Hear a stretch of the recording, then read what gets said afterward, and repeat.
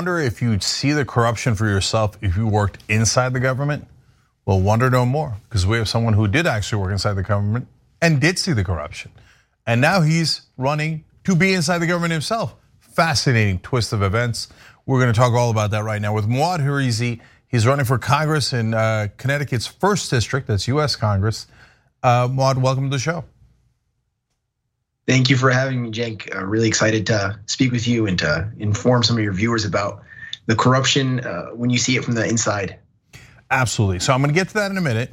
But first, you have a number of amazing stories, including why you're obsessed with Medicare for All and what happened to you when you got a lung infection. So I really want people to hear that story. So tell us what happened. Yeah, so oftentimes people think that if you get sick in America, at the very worst, you go to the emergency room and you get taken care of.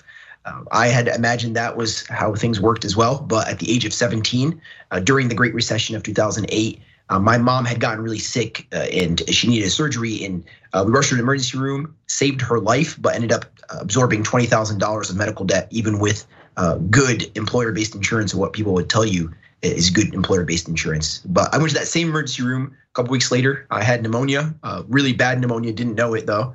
I couldn't breathe at all, and instead of being treated, I was being interrogated over my parents' insurance information, whether I could pay off this $20,000 of medical debt. I was all by myself, and unfortunately I couldn't pay it off. And so they asked me to wait in the ER waiting room for over an hour while I literally couldn't breathe at all. Ended up collapsing, convulsing, nearly was gonna die. And then a team of about 6 doctors converged on me, and thankfully I'm still here to tell the story. But that's the harsh reality of our healthcare system, and it's what inspired me to get involved in politics. It's what inspired me to really center my work around Medicare for All and trying to do away with this profit-hungry healthcare system that we have right now. Yeah, that's almost exactly the story that happened to Amy Villa's daughter. So she's also a progressive Democrat running in a primary. She's in Nevada, and she was on the show just last week. And her daughter did die in a story just like that, where they wouldn't take her because of insurance. So it's no joke at all, or no exaggeration at all, that you really could have died there because of privatized insurance. And one more thing about that, Muad, because when you see people on TV talking about, well, if we have Medicare for all, universal health care, single payer, we're gonna have long lines. How mad does that make you, given that you actually nearly lost your life because of a line, because of privatized insurance? Yeah, it's infuriating. Honestly, we can even do away with the fact that there was a line. In my case, the emergency room was empty, and it was just pretty much the fact that the hospital didn't want to treat me because they wanted to discriminate against the fact that I was low income and probably couldn't afford the expensive care that they were gonna provide. So even with our current healthcare system, when we don't have lines, there's a gatekeeper, which is an insurance company and hospitals, administrative staff that don't let you get the care you need. But what I tell people is that we're the world's wealthiest country. We can definitely provide care to everyone at a high quality rate. We see other countries across the world doing it. And so there's no reason for there to be a line, but there currently is a line, and that line, instead of being based on medical necessity, is based on wealth, which makes no sense at all. It's a completely backwards system. No question. Democratic consultants tell you not to put Medicare for All on your website. You're supposed to soften it and say universal health care, or we like health, that kind of soft stuff. But you do proudly declare that you're for Medicare for All. Did anybody try to talk you out of it? Honestly, we don't really talk too much to the typical consultants, so rarely talk to consultants in general. I think that the consultant class has gotten us in a whole lot of trouble. I just speak to voters and share my passion and vision with them. And I've dedicated my life to learning about our healthcare system, and it just makes a whole lot of sense to reform our system to Medicare for All, single payer type system. And we're doing this all, Cenk, in the insurance capital of the world, which is Hartford, Connecticut. And so when we win here, we're gonna prove to everyone that you don't have to water down your proposal when it comes to healthcare reform, that you should be bold, imaginative, and you should declare your values. And if you believe healthcare is a human right, put the policy proposal that actually shows that. And so we've had tremendous success even here in Hartford, Connecticut. People get it. Health insurance is just essentially a financial scheme built up by these big Wall Street funds, and it's just meant to provide a system that keeps people away from the care they need. Yeah, so I will tell you this: if you win in the mecca of privatized insurance, running on Medicare for all, that will be a political earthquake. And I know how well you're doing. We'll get to that in a second as well. But now let's go to the story that we promised. So you're in Connecticut. You go through this traumatic situation. You decide politics is the right answer. So you go and work at Senator Chris Murphy's office. What did you do there, and when did you start to get disillusioned? Yeah, so I was brought in primarily for my healthcare background. I studied public health, and so I worked on his health policy team. And Senator Murphy sat on the actual health committee, which is the primary healthcare committee for the Senate. So I worked a whole lot on healthcare, worked on different issues as well, such as Social Security, foreign policy, housing. But when I was there working on healthcare, I started to get disillusioned. I kind of went into it knowing what the system was like. But what broke the camel's back is that given the fact that we had a pandemic, and I felt like Democrats had as much leverage as they were ever going to have to be bold and try to deliver, I just felt like we weren't meeting the moment at all. We weren't taking a stand, and even Democrats were fighting Bernie on things like $600 unemployment, and he was the only one who was willing to kind of draw a line in the sand and say that we shouldn't allow people to starve to death during this pandemic. And so at that moment, I realized there was no way that we were going to get the change that we needed with the current political class. We needed a new wave of elected officials who were actually going to, think big, think bold, and not be beholden to corporate interest and corporate money, which to me is the biggest challenge that we face right now. So Muad's not playing because his TikTok channel's at no corporate money. So it's pretty clear that you're not taking corporate money.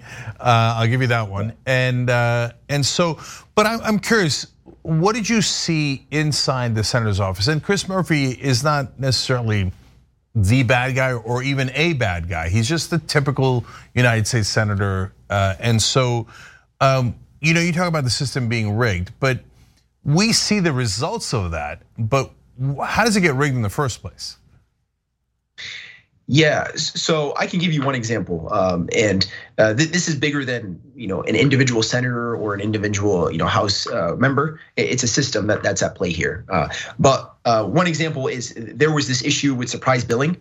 So essentially, Wall Street realized that there was weak regulations around some health insurance laws, and that what they could do is buy up a bunch of emergency provider practices, and they can catch patients at their most dire circumstances when they're visiting the emergency room, and that they can bill them out of network and charge them a whole lot of money. And their insurance company wasn't able to do anything to stop that from happening because it was considered out of network. And so they found this loophole, Wall Street folks, and they started buying up a bunch of these practices. And then Congress realized what was happening and rightfully was interested in stepping in. So the Senate came together. We were finally going to put together a proposal, and it passed quickly out of the healthcare committee.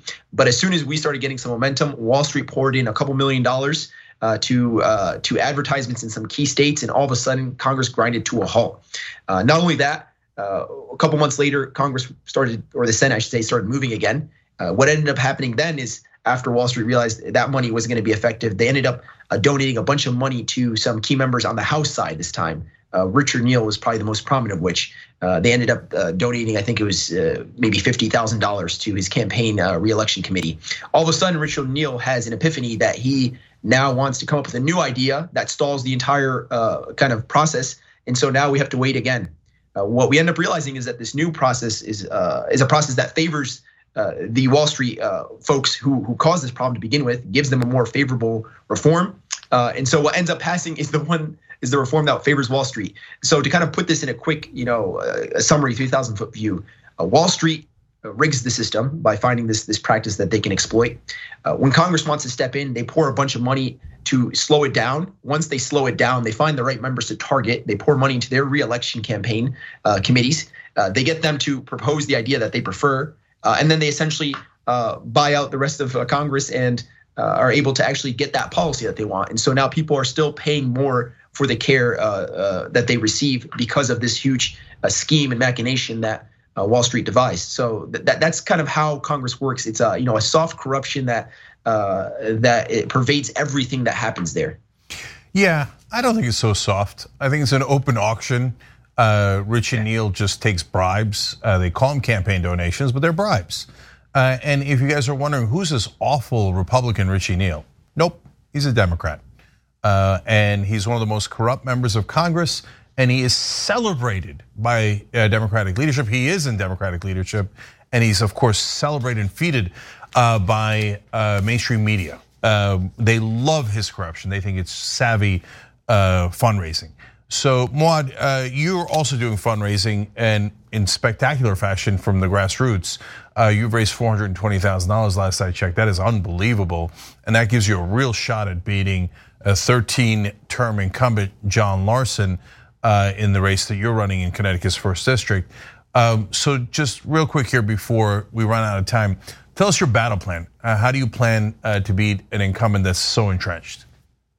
Yeah, and to put this race into context, I'm running against the longest serving member of Congress without a primary challenge in the entire country.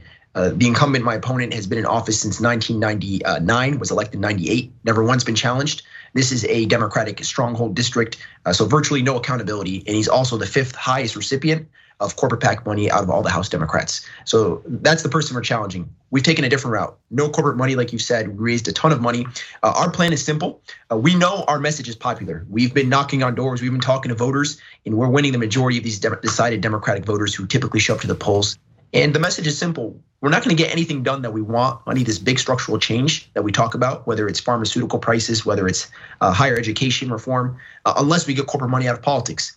And to assume that the person who's part of that problem is going to fix it is just insanity. And so voters get it very quickly when we inform them of these kind of basic but highly important facts. And they understand it's time for a change, and they're excited to have new blood in Washington. And so plan is simple: continue to build and mobilize this grassroots army that we've been preparing for months now. Work hard to get our message out there. And we know that as long as people hear our message, that we'll win this election. And we expect kind of the incumbent and folks to maybe start trying to play some dirty games. But as long as we stay focused and our campaign stays focused on the message, I think voters are going to be really excited about what we have to offer. Yeah. So I'll say one last thing to the audience. So mainstream media lies to you on a regular basis, and they tell you, oh, incumbents are so important because they can deliver the goods for your district, right? Well, it's been 26 years that Larson's been in that district. How's that working out for you? Do you guys have Medicare for all? Do you have universal health care? Do you have $15 minimum wage? Do you have voting rights? You don't have any of those, do you? Isn't it weird how the mainstream media actively lies on behalf of establishment Democrats? How does it help to have an incumbent Democrat in an office like that? I've never seen it help. All it does is it helps them stuff their pockets full of corporate cash. You know, Muad's on a level. His handle on TikTok, like I said, is at no corporate money. He almost died because of the corruption, and so obviously it's personal to him. His website is hrezi.com. That's HREZI.com. Obviously, if you're watching later on YouTube or Facebook, we'll have the links in the description box, and you can volunteer, donate, etc. Muad, thank you so much for joining us. We appreciate it. My pleasure. Thanks for having me. No problem.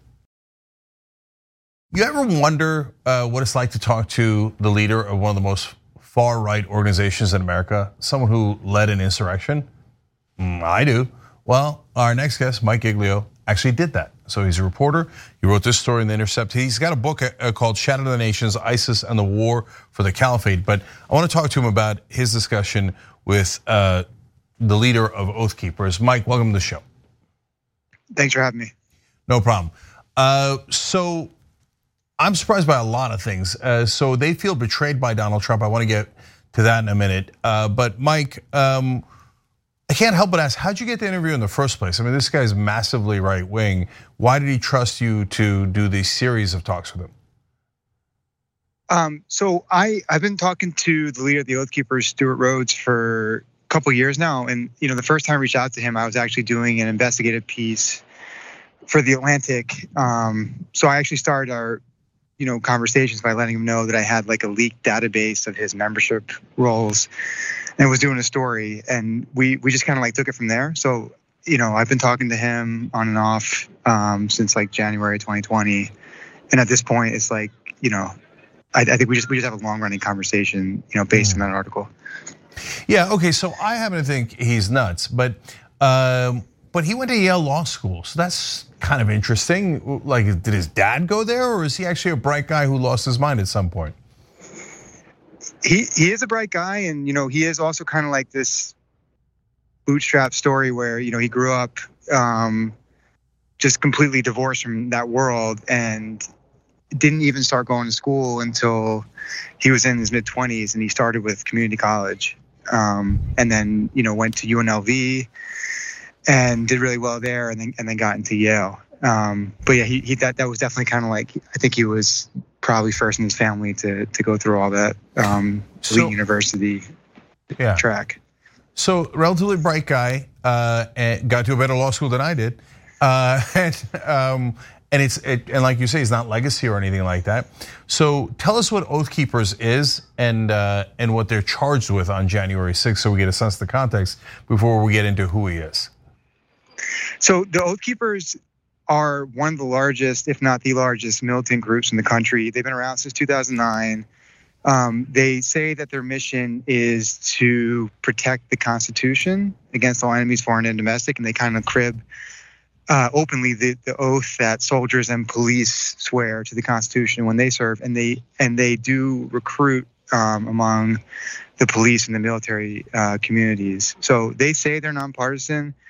Yeah. In reality, especially in the Trump years, they have basically been full on in their support for Trump, and as they viewed it, whether they want to admit it or not, they thought that Trump was the first time that they really had like an ally in the White House, and so January 6th was an extension of that.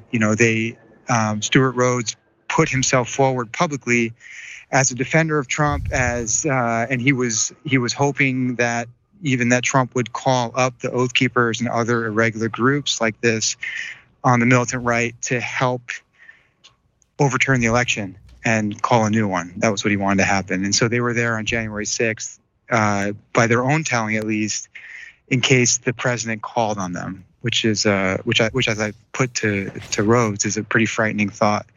And they're charged with seditious conspiracy because some of the Oath Keepers, not Rhodes himself, but a lot of his members, I think around a dozen, allegedly breached the Capitol as part of the riot, and so they're charged with conspiracy for that. Okay, so I want to get back to their sedition in a minute, and how they feel betrayed by Trump, but I'm most curious about what is the core of their belief. Right. My guess is that if you call them racist, they would say nonsense. Obviously, they're not progressives, right? But they claim to be nonpartisan. That's interesting. So, what are they so mad about? They have a belief system that says like the Constitution is being violated, and we are in danger of a tyrannical government in the United States. And the way that they see that government taking shape is a liberal-oriented government, right? Like their number one concern when they talk about the Constitution is Second Amendment. So they're very concerned about gun control, and Rhodes in particular. The way that he's portrayed the threat facing America, the threat, foreign and domestic, that the Constitution needs to be protected against, is like a subversive liberal order. So they are. No, I don't know. This is part of the. If you've listened to Trump and his allies talk in 2020 about social justice protests being, an insurgency and an attempt to undermine Trump and part of a Marxist conspiracy, against America, that's the belief system that Rhodes falls into. So and that's what I mean when I say subversive left, as they portray it. So, Mike, here's the thing, right? So, I actually think that, and I've said this a million times on the show, we could actually get along with the right wing if they just bothered to look up for a second on at least economic issues. So, is the government rigged? Yes, the government is rigged. Who rigged it? Well, just follow the money. They're the people who bought all the politicians. How'd they buy them? Through campaign donations. They give them millions of dollars, and then the politicians work for them. And who has all the money? The corporations do. And they buy the politicians. It's so obvious. It's so obvious.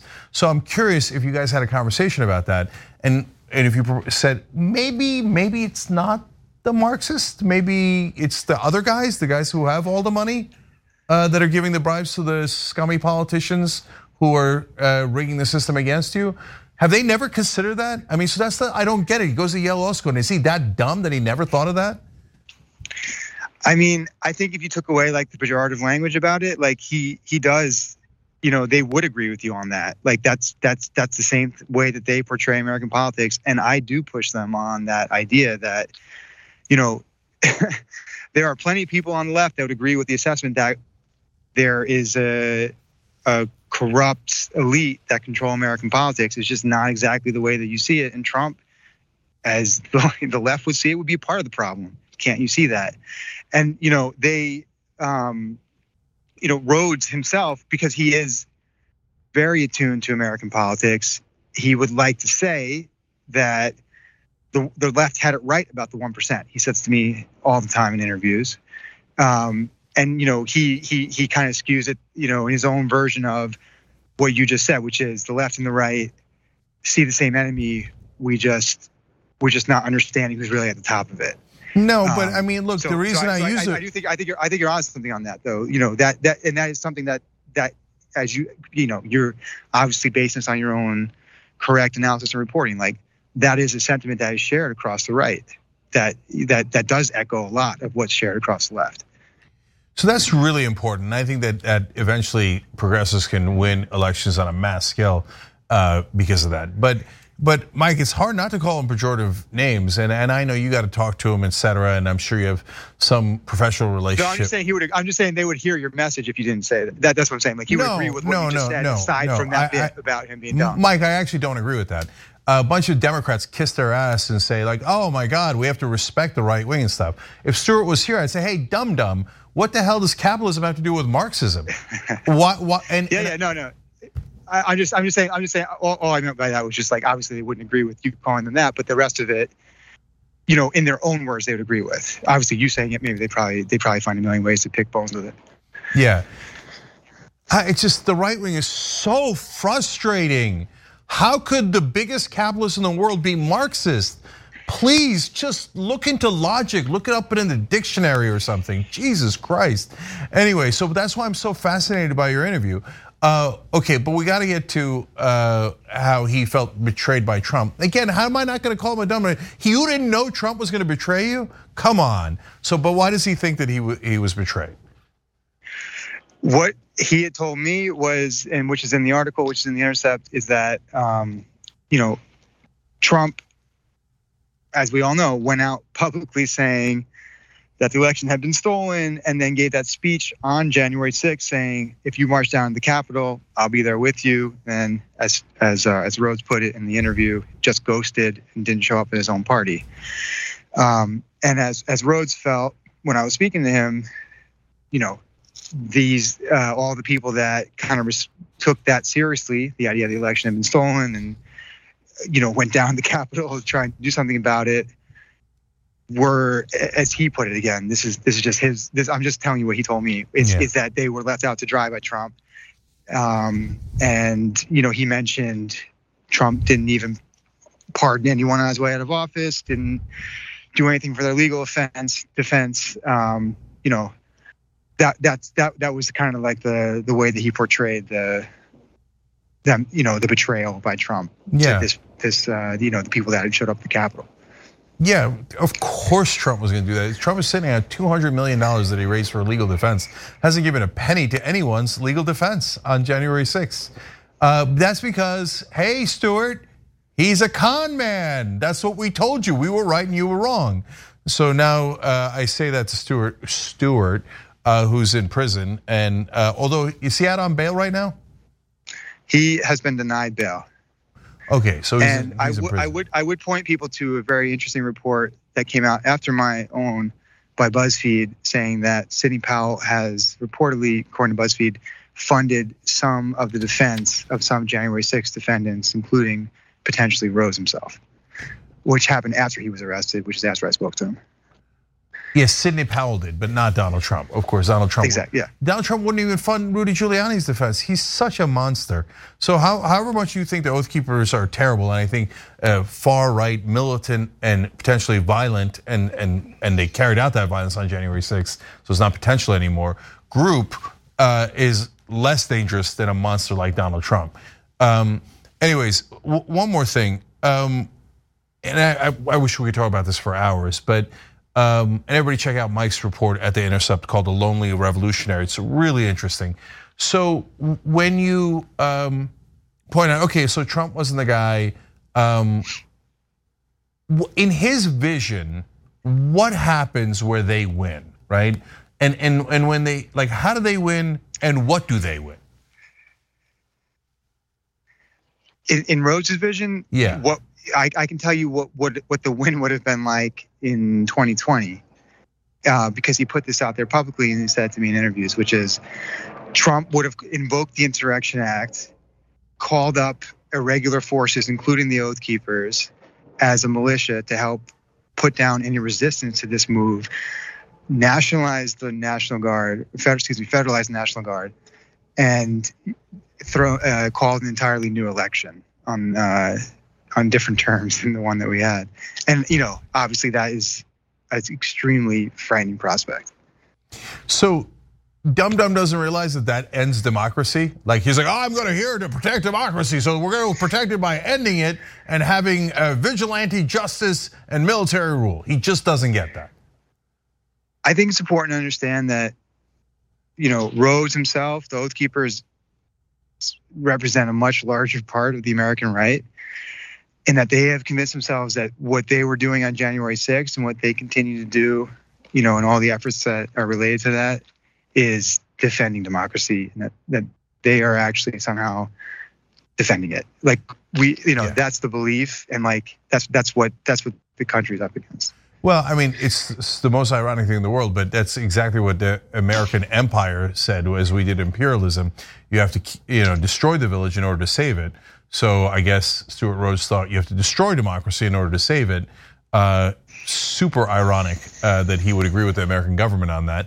And lastly, did you ever bring it up to him, hey, Trump and your side lost 60 cases in a row, never presented one piece of evidence that the election was stolen? Does that, or it's all a conspiracy, right? It's all conspiracy. All the Trump judges, everything's a conspiracy. The only person who knows is Stuart Rhodes. That's my outsider view, but you talk to him. Is that his sense of it? I think that like this segment of the population, that's not an argument that holds water. They have all kinds of places that they go, and mentally to say, well, the cases weren't heard fairly and all that. So, and this is not anything that's surprising, but that's not an argument that works. Yeah, I know facts are not a thing that works with these guys. To all the right wingers, look up. The guy robbing you isn't the guy with no power, it's the guy with all the power. And it's corporate executives that are giving money to politicians. It isn't some rando Marxist that has no money and no power. God, they're so frustrating. But it's a really interesting set of interviews. Again, the piece is called The Lonely Revolutionary. Mike Giglio, thank you for joining us. We appreciate it. Thanks again for having me. No problem.